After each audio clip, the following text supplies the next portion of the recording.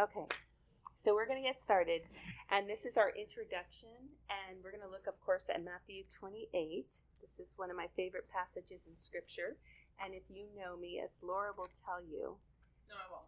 That I say this verse all the time, so people who know me can quote it. But the Great Commission, it starts in Matthew 28 and verse 16. And it says, "But the 11 disciples proceeded to Galilee, to the mountain which Jesus had designated. When they saw him, they worshipped him, but some doubted." So remember, there were 12 disciples, but now there's just 11 because Judas has killed himself. "And Jesus came up and spoke to them, saying, 'All authority has been given to me in heaven and on earth. Go therefore and make disciples of all the nations, baptizing them in the name of the Father and the Son and the Holy Spirit, teaching them to observe all that I commanded you. And lo, I am with you always, even to the end of the earth.'" I want you to notice that Judas isn't with them. So they've gone from 12 to 11. And not only is Judas not with them, but he's killed himself. So it's pretty bad. And there's a lot of disappointment, I'm sure. But their king has been arrested. He's been tried. He's been crucified, but he's risen from the dead. And he's appeared to all of them. They've all seen him. He's been alive in his resurrected body, which somehow can go through walls, which is super duper cool in the new heaven and the new earth when our resurrected bodies can go through walls. So somehow he's in his resurrected body, but even though they're there together, they worship him, but some doubted. So the reason I'm focusing on that first is because we all have seen disappointment in our life. Amen. We've seen struggles in our life, but we've also seen God really come through, right? Mm-hmm. However, when God says, "I'm here, you're here, I'm going to commission you," a lot of times we have doubts in our heart. Can God use us? Is something from our past going to get in the way? Will people listen to what we say? Can we make an impact? And we can come, and even those people that doubted, Jesus still gave the commission. And that's what I want you to recognize, that he did not say, "Oh, okay, you guys are doubting. You guys go down the mountain. Now those who are left, I'm giving you this commission." He gave it to all of them. So before we move forward, we're going to get into Ephesians 4 a little bit and a little bit in Colossians. I want you to think a minute about where these men are, where they have come from. What have they spent the last 3 years of their life doing? Following Jesus. And during that time of following Jesus, what have they been doing? They've been doing miracles. They've been learning. What else? Making mistakes. Yes. Amen. I'm good at that. What else? What else have they been doing? They've been doing miracles. They've been learning. They've been making mistakes. Sometimes they've been hiding. They've been teaching people. But who have they been with day in and day out? Jesus. So I want you to notice that first, that Jesus did not grab 12 random people off the street and say, "Oh, hey, let me call you to turn the world upside down." He called people that are flawed, but they had been with him day in and day out for 3 years. And that is the first thing that God looks for. Not if we're perfect, not if we have it all together, but are we with him? Are we with him? Are we in his word? Are we praying? Are we with his people? Are we with him? Is he the center of our life?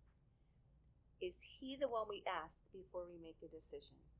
Or is he an afterthought? Are we with him? And I want to start there, and I'm going to talk a little bit about how Jesus trains people.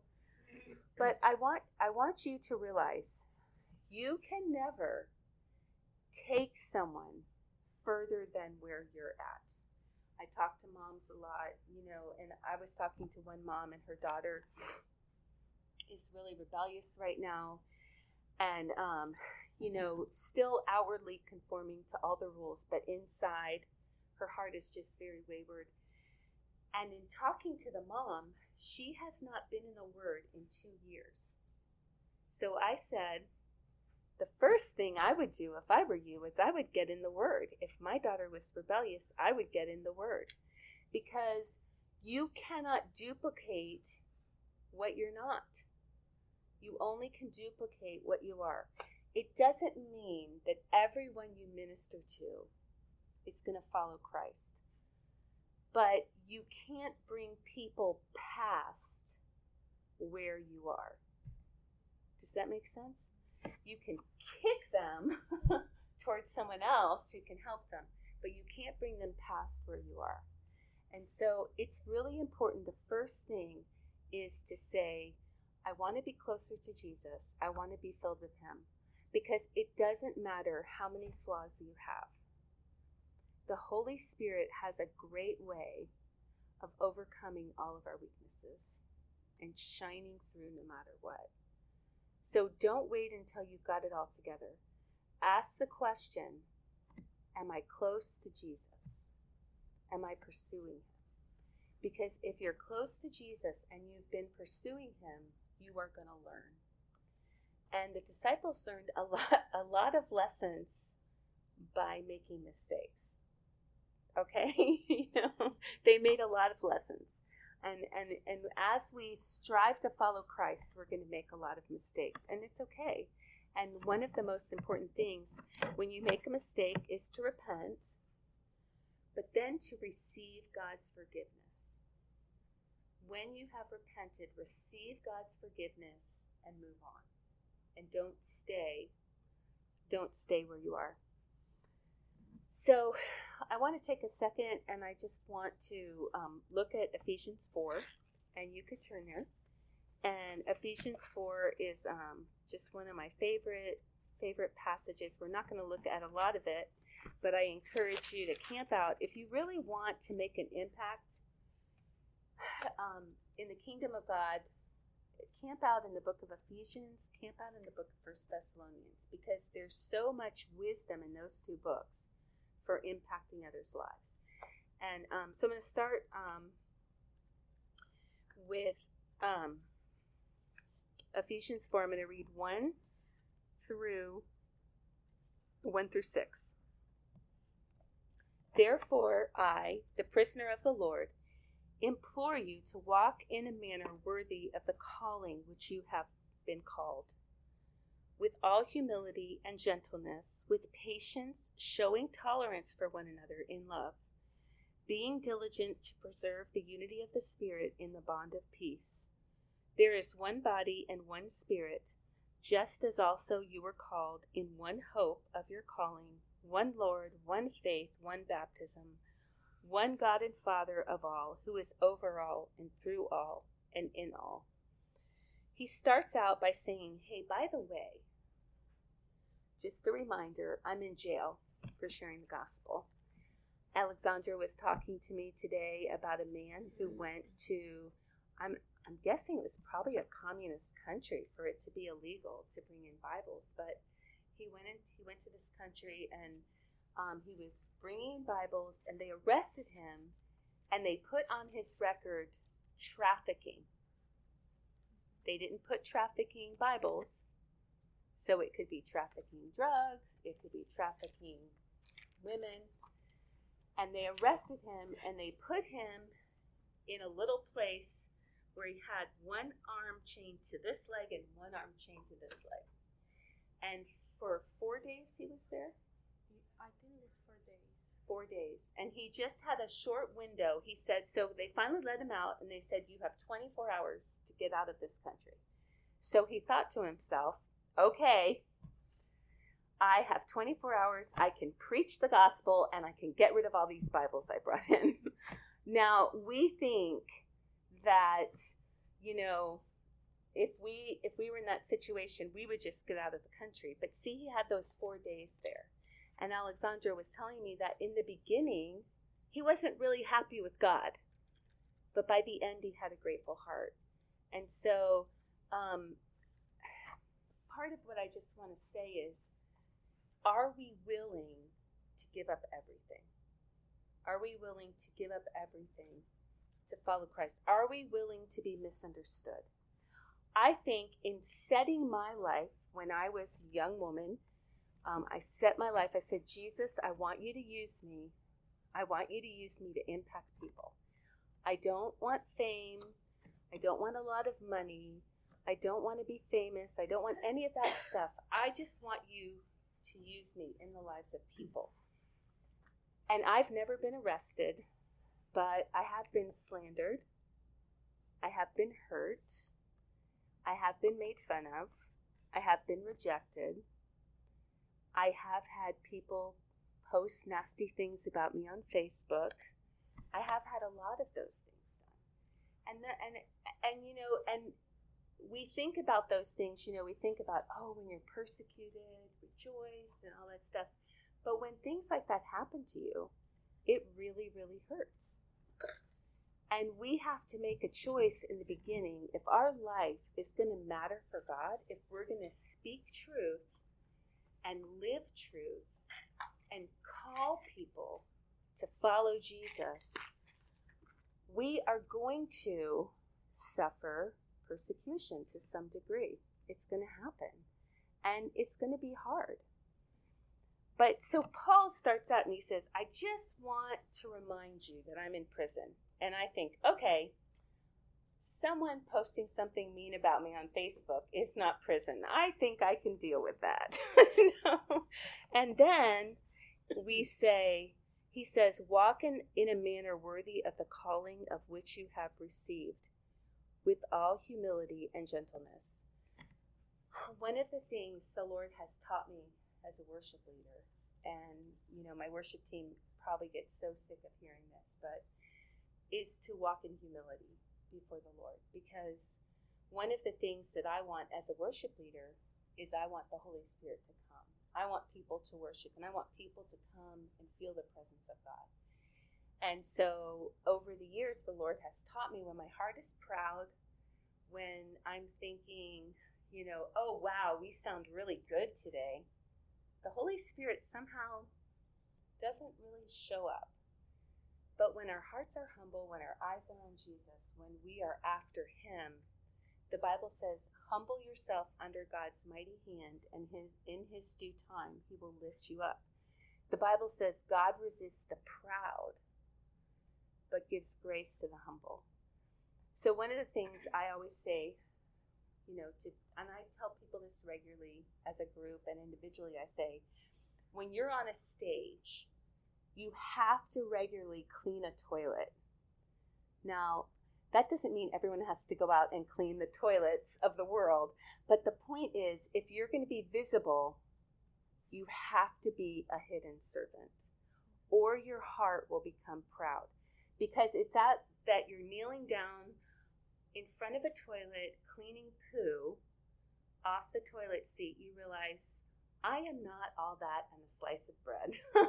I am just an ordinary woman of God, and God has been gracious enough to allow me to serve him. And I think we have to cultivate, sometimes we think humility comes when God just crushes us. But you can be crushed and still not be humble. You can be humble without being crushed. Because the Bible says, humble yourself. It says to humble yourself. And so I think the reason I'm saying that is because in ministry, in making an impact, and this could be in our children's lives, it could be in our grandchildren's lives, It could be in our neighbors' lives. It could be like, look around this room in one another's life, and I'm going to talk about that in a minute. But we never want God resisting us. If Jenny Rose tries to get up and I am pushing her down, she is going to be frustrated.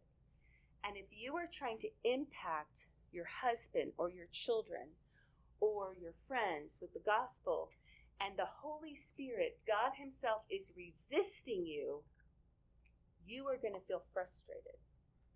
So you don't want God resisting you, because God resists the proud and he gives grace to the humble. So one of the main things we want to do is we want to keep our heart humble before the Lord and humble before people. And I am going to tell you something about myself. I am so opinionated, and I am so strong-willed, and I always think I know best and I am right. And not so much anymore that I always think, but I look at people, I'll say to myself, oh, why are they so stupid? I get so frustrated. And I remember when I was in college, my roommate, Susie, I sat down with her because someone had told me that I was opinionated and prideful. And I said to Susie, can you believe they said that about me? And Susie said, well, Mary, it is true. And Susie's such faithful are the wounds of a friend. And so I began to say to the Lord, what should I do? And he said, always tell yourself when you're in a conversation with someone, I could be wrong and they could be right. So I started doing that. I had to do that for 10 years to really believe it. Because that is how much pride is in me. And sometimes there's certain topics that I have to sit. The Lord will just rebuke me after I've, sputtered and, ranted, and the Lord will rebuke me. And I do believe very strongly that we should stand for truth. But there has to be a humility in us, that some of the things that we have to, and this humility is before the Lord. Do I really believe that I could be wrong? So I have learned in my life to start welcoming things that will make me feel humbled. Like, for instance, if I'm singing and I hit a wrong note, or come in early or come in late, I've trained myself to say, Lord, thank you so much for this opportunity to be humbled. And that has really, I don't even care if I make a mistake, because I know that is a reminder to me that God is great, other people are awesome, and I don't need to be exalted in front of them. Does that make sense? So I think that is like our starting point, and that is it's almost like it's that tool you keep in your back pocket. You know how many guys carry around? My dad always had a pocket knife. It's like the pocket knife. If we were a guy, we'd carry around in our pocket that we're making sure that we're humble before the Lord. And if we are, God will not be resisting us. He will be moving us into place. When you think of resisting, you think of being held back. But when you think of not being resisted, God's moving us into place where he can use us. We want to not only be humble, but do our best to preserve unity. And I find that one of the most heartbreaking things that I have ever seen in my life as a Christian is division. And you can watch it cooking up. You can watch it. You can just sit back and you can almost see it forming and taking root. And it is not an easy thing to maintain unity. It's not an easy thing to try to see people reconcile. That's why I think the Lord says peacemakers will be called sons of God. Like, if people who are able to bring peace, they're going to say that is an angel. That is an amazing person. And I remember, there are times that it feels impossible. I remember a situation that I was talking to someone, and they were, blasting, just blasting me. and you did this wrong, and I can't believe you think this, and you need to do this. And this is what I said. I said, I would very much like right now for you to be right and for me to be wrong. Because if you were right, I would just say, I am so sorry, will you forgive me? And we could move on. But I really don't feel in this situation that to do things the way you're suggesting would honor Christ. I just really don't. And the person said to me, I know that you're telling the truth. I know that you're telling the truth. They still did not agree with me, but that testified to me how much God had changed me. Now, I don't feel that way in every situation. I'm not patting myself on the back. I'm just saying, wherever you are at, God can change you. So if you listen to what I'm saying and you say, oh, you have no idea, I have this big flaw, it doesn't matter. You humble yourself before God and other people, and God will move you, and God will shape you, and God will put you in place so that he can use you.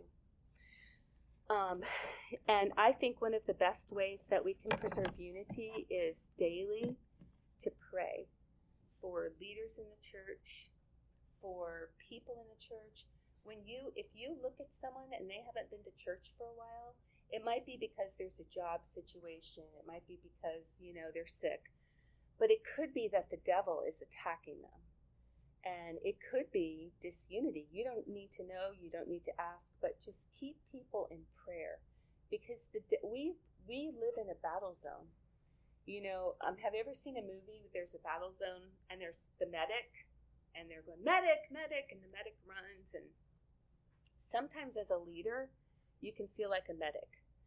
You're just going around sometimes and you're stopping the bleeding, but the battle is raging on. And so the more we can mobilize people to see what's really happening, it isn't about getting your house clean. It isn't about planning this field trip for the co-op next week, although we have to do both of those things. It is about what we do that is going to matter in 10,000 years. 10,000 years from now. Amen. And like one of the things the Lord taught me is, he who walks with the wise grows wise, but a companion of fools suffers harm. And I know that, there are friendships that I've distanced myself from, not shut them out, because I want to grow wise. I want to walk with people who are pursuing Christ. Does that make sense? Okay, and that's a big one for our children. Like whenever I teach to parents about teenagers, I always give that verse. I always say, he who walks with the wise grows wise, but a companion of fools suffers harm. Be your child's best friend. Be your teenager's best friend. And know the people they hang out with. And make sure that they love the Lord with all their heart, because they will impact your children. Okay, so the bottom line is this. When we break unity, we're still in unity. If they're a believer in Christ, we're still in a unity in the spirit realm. So we can pray, let your will be done on earth as it is in heaven. In that heavenly realm, we can speak unity over situations because we are one body in the spiritual realm. Does that make sense? And I'm not going to go in that because that would be like a whole talk. And never give up. It's not over till the fat lady sings. It's not over till Jesus comes back. It's not over till people are dead. Relationships can be healed. People can come back to Christ. Don't give up. Persevere, stand strong, and don't give up. Don't give up. I remember Mike's brother-in-law, Rob, we had prayed for. You've met him, the big guy. He used to be a bouncer in a bar, and I've met so many fiancés. My favorite, he only married 3 of them, but he had lots. And my favorite was a biker chick.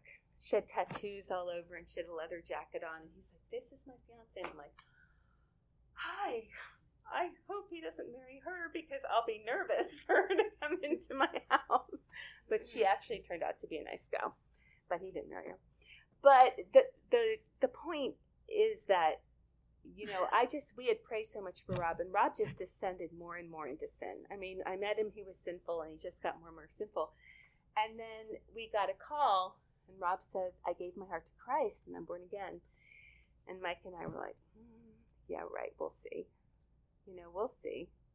Because we had given up. We had given up. It had been 15 years. We had given up. And so don't give up. Don't give up. Don't give up. Don't give up. The father of the prodigal son was out there watching. He was out there watching because he saw him from a long way off. So he was running and watching for him to come home. And, there's always going to be people in our life that are prodigal. Hopefully, it won't be our child, but it might be. But the father never stopped watching. And as soon as he saw him coming, he ran. So, okay. So, the next thing I want to look at, just go down a little bit. It talks about in this passage that God gives leaders in the church. He gives apostles and pastors and teachers and evangelists, and they build people up so that the people can minister. So their job is not to minister, their job is to build us up. Does that make sense? So it's a bad term to call a pastor a minister, because we're really the ministers, and the pastors and the leaders are the equippers. Does that make sense? Okay, so this is what it says, starting in verse 11. And I'm going to focus more on Ephesians 4, verse 11. And I'm going to focus more not on what the pastors do, but on what we do. Okay. And he gave some as apostles, some as prophets, and some as evangelists, and some as pastors and teachers, for the equipping of the saints for the work of service, to the building up of the body of Christ, until we all reach unity of the faith and of the knowledge of the Son of God, to a mature man, to the measure of the stature which belongs to the fullness of Christ. I'm going to stop right there. That is so hard to understand, but if you think of us as a body, what happens if my arm is missing? What happens, Marielle, if my right arm is missing? And my belly button? And my left toes? Sorry. My left toes. What happens to me? I can't function right. So every person is important, even the pinky toe. Have you ever hurt your pinky toe? Yes. It's the worst. So everyone is important, and we tend to think so individualistically. Like here at Powerline, we are one local church, and as a local church, we're like a body. And then our local church and all the other churches make up the church in Central Florida. And then the churches in all the cities across the world make up the church in the world. And so we need to focus on being right with God, but then this body functioning together, and then our body functioning with other bodies, and being in some way impacting other believers for good. And God is going to use us in different ways to do that. But it's like there's this measure that we can be filled, and that's what excites me. Like there's some kind of measure that we can have, not us alone, us together. There's a filling that God has for us when we're about the same purpose. Not when we're all running off in our different directions, but when we're set to move forward and to accomplish the purposes of God. So we want to be building one another up. So I want you to understand this. And so I brought my tools. These are my special tools that I use to do things. I scrapbook with this. I cut things out for crafts. I do lots of glue gunning, though less now as I age. And, of course, when a shoe is not available. So, here we are. We are all like tools to build. But instead of the tools being built like over there and all of us working together, we are building each other up. So it's like one hammer is fixing another hammer's, whatever this is called. And the glue gun is putting that part back on while the hammer nails that thing back in. So here's Mickey Lana, and here's Jane, and here's Alexandra, making sure that that stays tight. And here's Marielle. And so there we are, right? And we are functioning as tools to one another. And what does that mean? If this tool is fixing this tool and this tool is fixing this tool, what does it mean? We're working in unity. We're working in unity, but we're working before we're perfect. Do you see what I'm saying? So this glue gun is working, but someone's having to fix a part of it. The glue gun is having to fix this. So we're working before we're perfect. Does that make sense? And I think that it's really significant to understand, because so often we feel like for someone to minister to us, they have to have it all together. Or we feel like for us to minister to someone, we have to have it all together. Now, don't forget what I said in the beginning. The disciples had been with Jesus. They humbled themselves. But I want you to keep this in mind. Just remember, I'm a hammer. I'm a glue gun. I'm scissors. God is using me, and other tools are going to build into me while I'm building into them. And it might be like this, and then this. Do you see that? Okay, so it... Oh, you didn't? Sorry. Okay. So it might be this, then this, then this, and then this one comes back. Or it might be that two people are just helping each other, but we're all being fixed and they're all fixing. Now, the word that comes to my mind when I think of that is messy.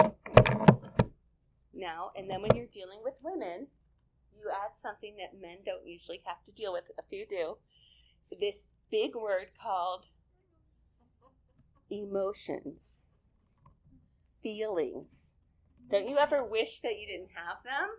If I could just get rid of the feelings and the emotions, then I wouldn't get so hurt. I wouldn't get sidetracked.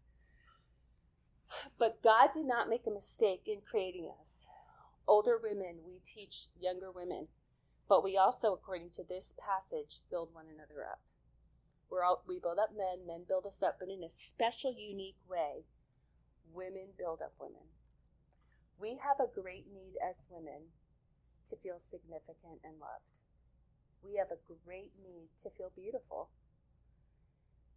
The most popular Bible study that I have is Beauty Secrets, because every woman wants to be beautiful. And in the way that we treat each other, in the words of life that we speak to each other, we can turn each other's lives around. Now, I'm not saying to take the place of Jesus. That's not what I'm saying. But we can really impact each other.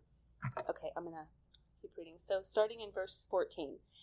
As a result, we are no longer to be children, tossed here and there by waves and carried out by every wind of doctrine, by the trickery of men, by craftiness in deceitful scheming. But speaking the truth in love, we are to grow up in all aspects into him who is the head, even Christ, from whom the whole body, being fit and held together by what every joint supplies, according to the proper workings of each individual part, causes the growth of the body for the building up of itself in love. So we speak truth to each other in love. This is truth. We learn to speak the word to each other. And that's one of the things we're going to do tonight. We're each going to ask the Lord to give a scripture for the person on our right and on our left. Because I want us to learn as women to speak the word. This word, it's not good stuff. This word is alive. And it penetrates our heart and it divides. It says it divides our bones to the marrow. It divides our heart. It reveals what's inside of us. It will heal. This word brings words of life that will heal us. Alexandra can be broken in her heart, and I could find a word from God from this book and speak it to her, and her heart could be instantly healed. That is how powerful this word is. I always tell people, when you're trying to win someone to Christ, sneak the word in. Don't let them know you're quoting a scripture. Just speak the word, speak the word, speak the word, because the word does not return void. It accomplishes stuff. It turns things around. It levels mountains. So speak the word. So we speak the truth in love. If we are haughty and proud, if we are angry, if we are forceful, if it's all about us and not the glory of God, we can use the word like a weapon. Here's what the word says, and this is not you. That will never, ever win someone's heart. The word will do its job. Your job is to give the word in a loving way. And some of us, if you're like me, I'm German, so I blame that all on being German. Germans have terrible tempers. When I was a young woman, I would slam my door shut when I was angry, and one time it cracked the whole thing around the door. And my dad said, "What?" My dad, of course, is German too. You know, what? Who did this? I don't know. Oh, it was me, Dad. You need to control your temper, blankety, blankety, blank. You know, my dad was so angry, and I was angry. But that's how I grew up. I grew up very, very angry. And God had to take a long time to get anger out of me. You know, and for a long time I would only be, angry if something was really, really setting me off. And it's not like I never get angry. That's not what I'm saying. But I definitely don't yell and scream like I did before God got hold of me. So God can set you free from anger. He can set you free from everything that blocks love. Like if you think of love blockers, what are some love blockers? Being angry, yelling, being cold emotionally, keeping a distance from people. All those are things that block love. And if we can get rid of them and love people and give them the word, if we can do that to one another, we will grow up. And we will become mature. And so we come to this place where as we feed one another the word, as we love one another, as we walk in humility, that we're not tossed around anymore. How many of you have changed your mind about maybe something you want to do in the past 3 months? Maybe there's something you're going to join or be part of, or a person that you're going to write a letter to, or job change. Here's some water. Or, oh, thank you.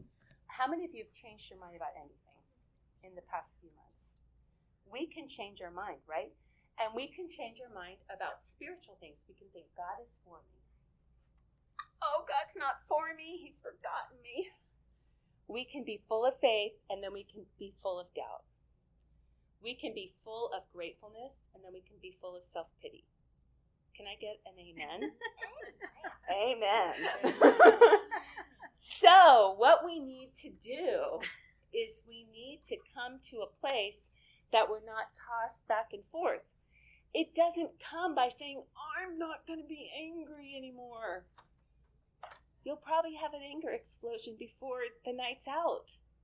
It comes from the Word and love. Jesus loving us, the Word going out, loving one another, speaking the Word to one another, being hungry for this Word. It's God's Spirit and His Word that changes us. And so we're going to talk more about this. I'm kind of wrapping up right now. I want you to relax with Jesus. Tell Him, I want to grow in you. I want to be closer to you, and I want you to use me. Feed me and lead me, and help me to hear your voice. And press into Him. Press into Him. Read the Word. Speak the Word to other people. Whenever I am doing something where I have to quote a scripture, I never cut and paste it. I always copy it word for word. And I just do it because I'm always in training. And I think, you know what? If I just sit here and copy this word for word on my computer, I am getting meatloaf. If I just cut and paste this, I probably will just skim through it and I'll forget it.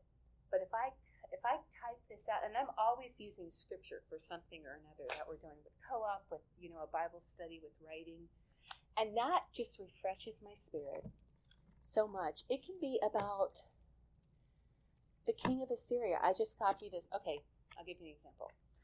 I'm writing about Assyria, right? And so I copy this thing about the king of Assyria, and it's so boring because it's basically like the king of Judah gives the king of Assyria stuff from the temple to appease him so he won't attack. And the king of Assyria attacks anyway. So I'm just writing historical, right? No, because as I'm writing, the Holy Spirit says, do you see how you try to appease people?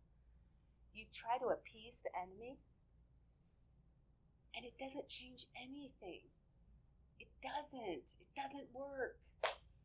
The king of Judah didn't get it, but you can get it. And so here I am, I'm doing history scripture, and God is feeding my spirit. So I want you to have an adventure with Jesus where He changes you. And as He's changing you, you're turning to the woman next to you, and the guys too, and you're impacting each other. And you're changing each other so that we can walk in what God has called us to do. Because being a leader, being a mother, being a wife, all of it is relational. Our walk with Jesus is relational. Leading people is relational.